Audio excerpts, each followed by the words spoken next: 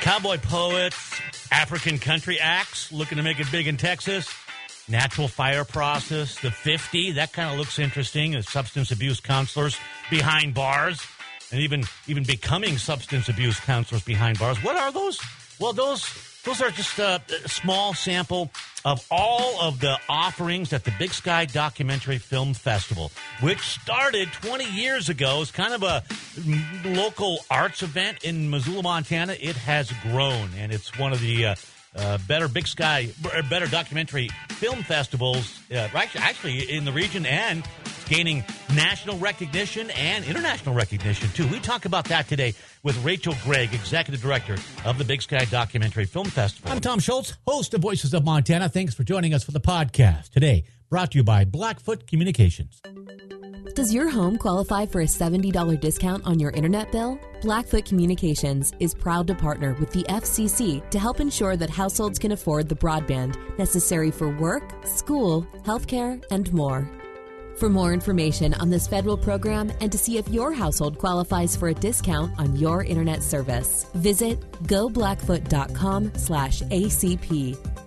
Connect to more with Blackfoot Communications. Well, good morning, Rachel. How are you? Good morning, Tom. I'm good. Thanks for having me. Thank you for being here. I always get curious about all the selections that you guys have. There's a ton of them, what goes into those selections and things like that. But let's start, if we can, 2004. As you tell your story on your website there, you begin with your beginnings, very much a local arts event in Missoula, and then it's grown. I mean, and I guess I was supposing a little bit, but I know that there's international recognition. I know there's national recognition as well. Has the Big Sky Documentary Film Festival exceeded expectations? Oh, man. I mean, being at year 20 for a nonprofit, nonfiction film festival is a pretty big feat. And I think that, you mentioned we kind of had humble beginnings, and we've really tried to stay true to that. It's a community festival first. But as the documentary film industry has grown and, because Missoula is a cool place and Montana is a cool place to visit, it's just gained notoriety, and it's been a word-of-mouth kind of event amongst artists for many years. And then we've grown our institute, that's like the parent organization of the festival, to do education programs for professional artists and youth, and found ways to make it really sustainable and meaningful and valuable for lots of communities. So I think that's the secret to our success and our longevity and the love of the event over 20 years. Well, yeah, the love of the event, too. And that was almost kind of baked in. You do this in a community like Missoula. That's the right place for this, isn't it? Seems like it, yeah. I mean, there's a lot of people here who, it's a college town. People stick around, and they remain very curious throughout their lives. And probably the most fun thing is so many people who have films in the festival come for the festival.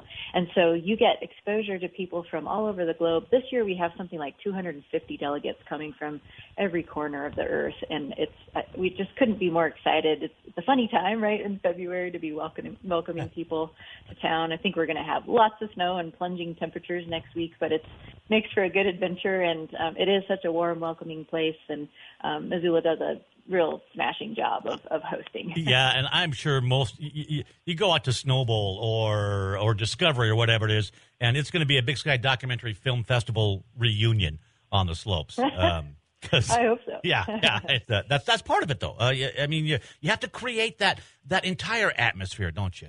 Yeah, absolutely. I mean, folks come. It's a big proposition asking folks to travel here in the winter, but the great thing is you kind of have the town to yourself. There's not a whole lot else going on, so it's great for local businesses and our economy here to sort of swell town with visitors and people coming down for the movies as well. And then, you get that experience. A lot of folks will extend their stay, and whether it's go skiing or go up to the edge of Glacier Park, go to Hot Springs, check out the scene. It's a unique and often a bucket list thing for a lot of folks that they wouldn't think of unless they had an excuse to come for something like Big Sky. Rachel Gregg, Executive Director of the Big Sky Documentary Film Festival, BSDFF. It actually kicks off February 17th through the 26th. This year, and a lot of stuff offered online, and of course, a lot of that stuff, all of it is available in Missoula at various theaters. How do you select, and how many films are there, and how do you select all these films? Yeah, great question. So this year, I think our full count is 149 films. The majority of those films come from our open call, which means we open for submissions of films from May through October each year. We receive about 2,000 submissions through the open call, and we only are able to select about 6% of those. Even though we're a 10-day festival, we only have room for about, let's say, I think in the neighborhood of 85 screenings. So it's a tough process because we have to say no to a lot of folks, but we get to say yes to a few as well. So I want to say we selected 120 films from the open call this year, and then we have a few special programs, student films from Montana State University. We're doing a retrospective with Penny Lane, who's a wonderful, whimsical humorist and artful documentary filmmaker, as well as a partnership with Firelight Media and American Masters, the PBS program. Very excited to have a well-rounded program and have so much amazing new work come to us through the open call. And one thing, too, that I want to make sure we talk about is you've got a native filmmaking initiative, and that seems to have actually been pretty effective. It's taken off. It sure has. So we started that initiative in 2018, and the idea is to be more intentional about the Indigenous stories that are coming to the festival being made by Indigenous filmmakers. So there's kind of three ways we do that.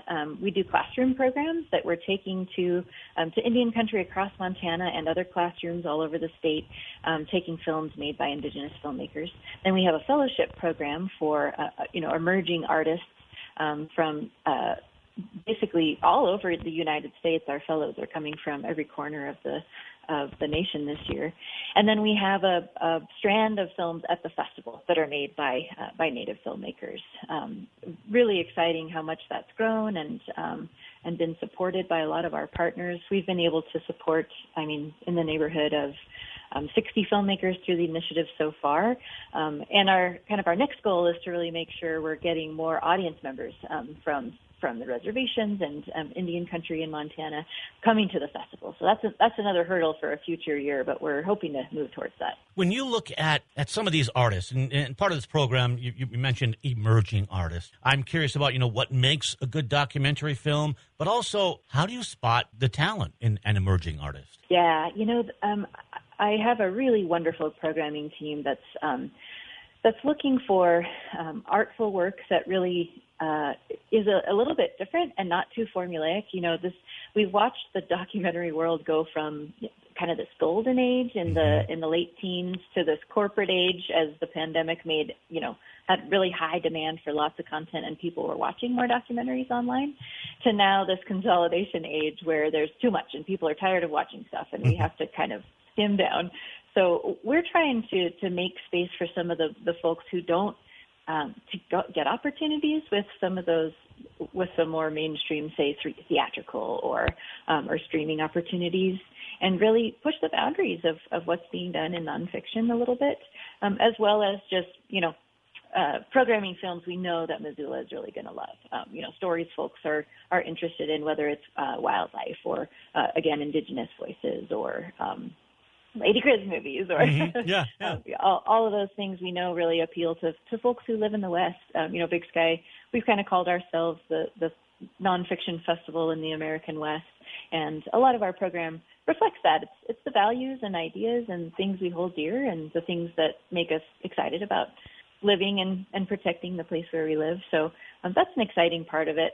Because we get stuff through the open call, it means we see a lot of really creative and different stuff. And we don't have to just program a whole bunch of crowd pleasers because it's a big 10-day festival. We have a lot of space for a lot of things. So I think the important part is kind of a diversity of ideas, but also selecting work that's really mindful of showing multiple sides of an idea, of giving their subjects the opportunity to say what they mean and be really honest and reduce bias as much as possible. It's on the audience to really kind of see and understand and think about it on their own, but there's also an ethical responsibility for a documentary filmmaker to truly hold a mirror to an idea and not put themselves into something too much, right? Yeah. So I think that's our challenge, is sort of making that call. Is this a holistic approach to telling this story, and that's a challenging thing. Well, and it's gotten even more challenging because now we see so much content that is agenda-driven. Whether it's in our entertainment industry or, in our journalistic industry. I suppose documentary filmmaking you're kind of beholden to a little bit of both in that regard. And I've noticed that documentaries, they've come such a long ways, too. They're utilizing more Hollywood editing, if I may say, and ideas, so to speak, to be more engaging. Some of the work you're going to be seeing on streaming platforms and stuff is all really high production value, lots of access to archival material and so on.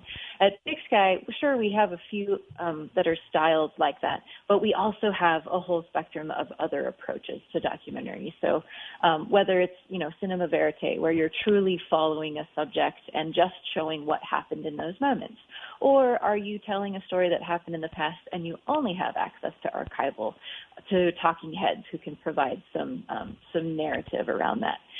Or is it an experimental film where you're just capturing imagery and telling a story through different artistic expressions?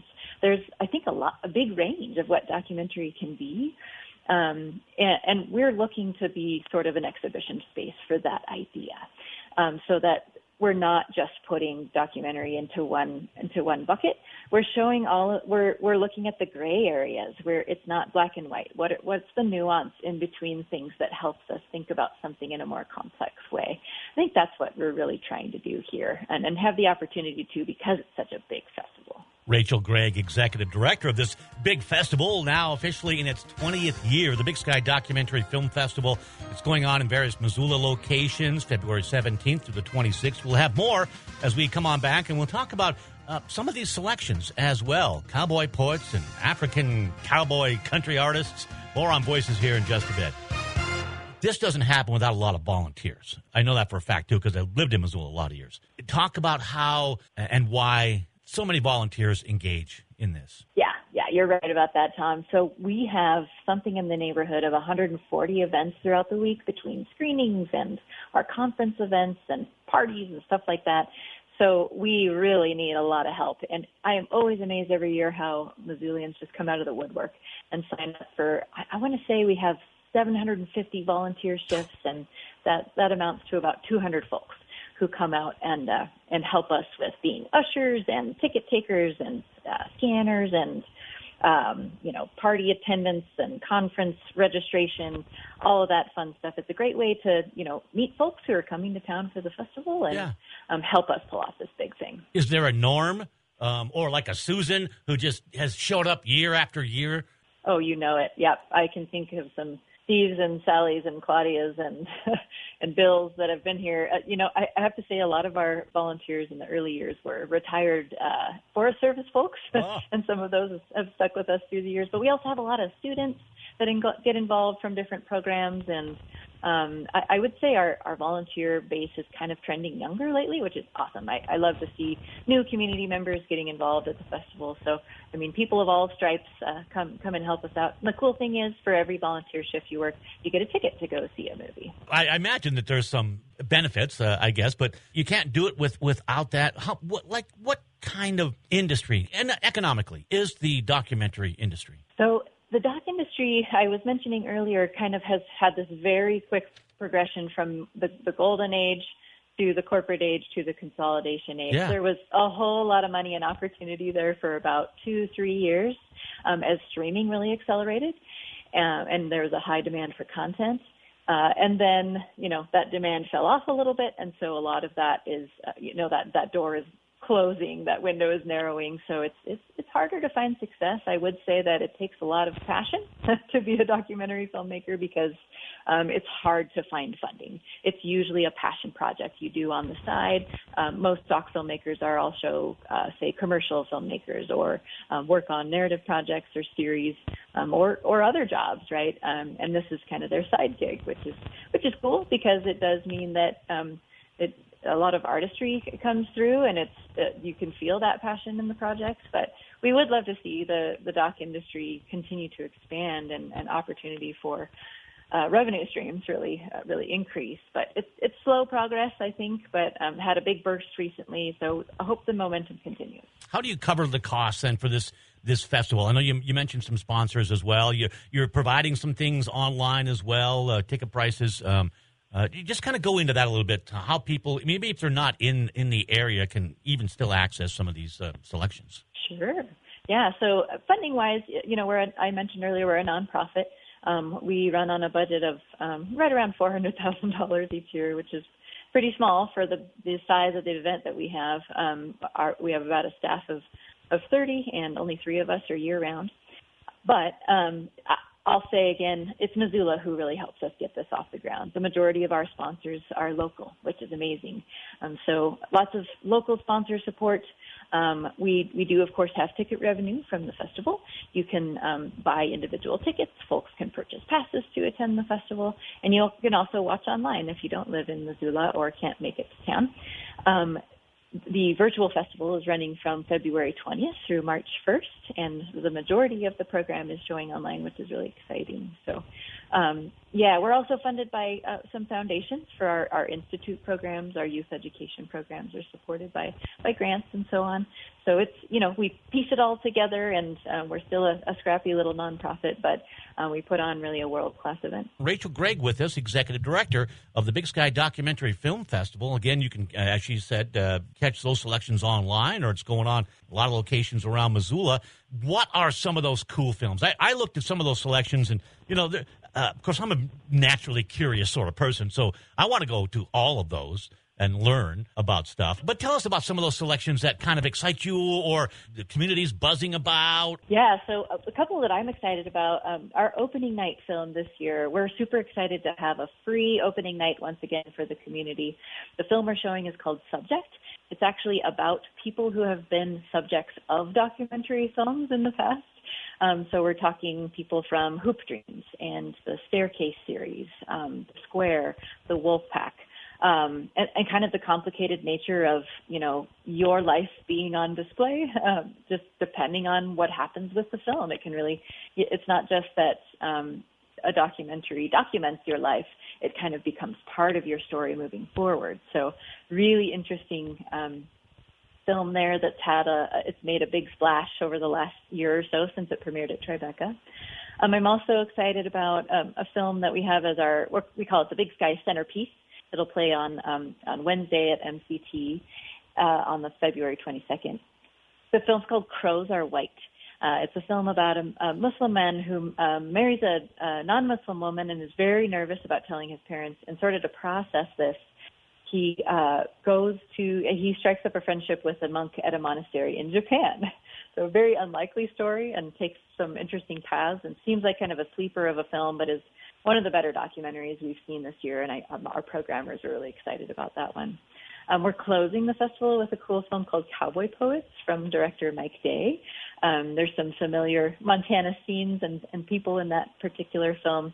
It's about just what it sounds like, cowboys who are poets.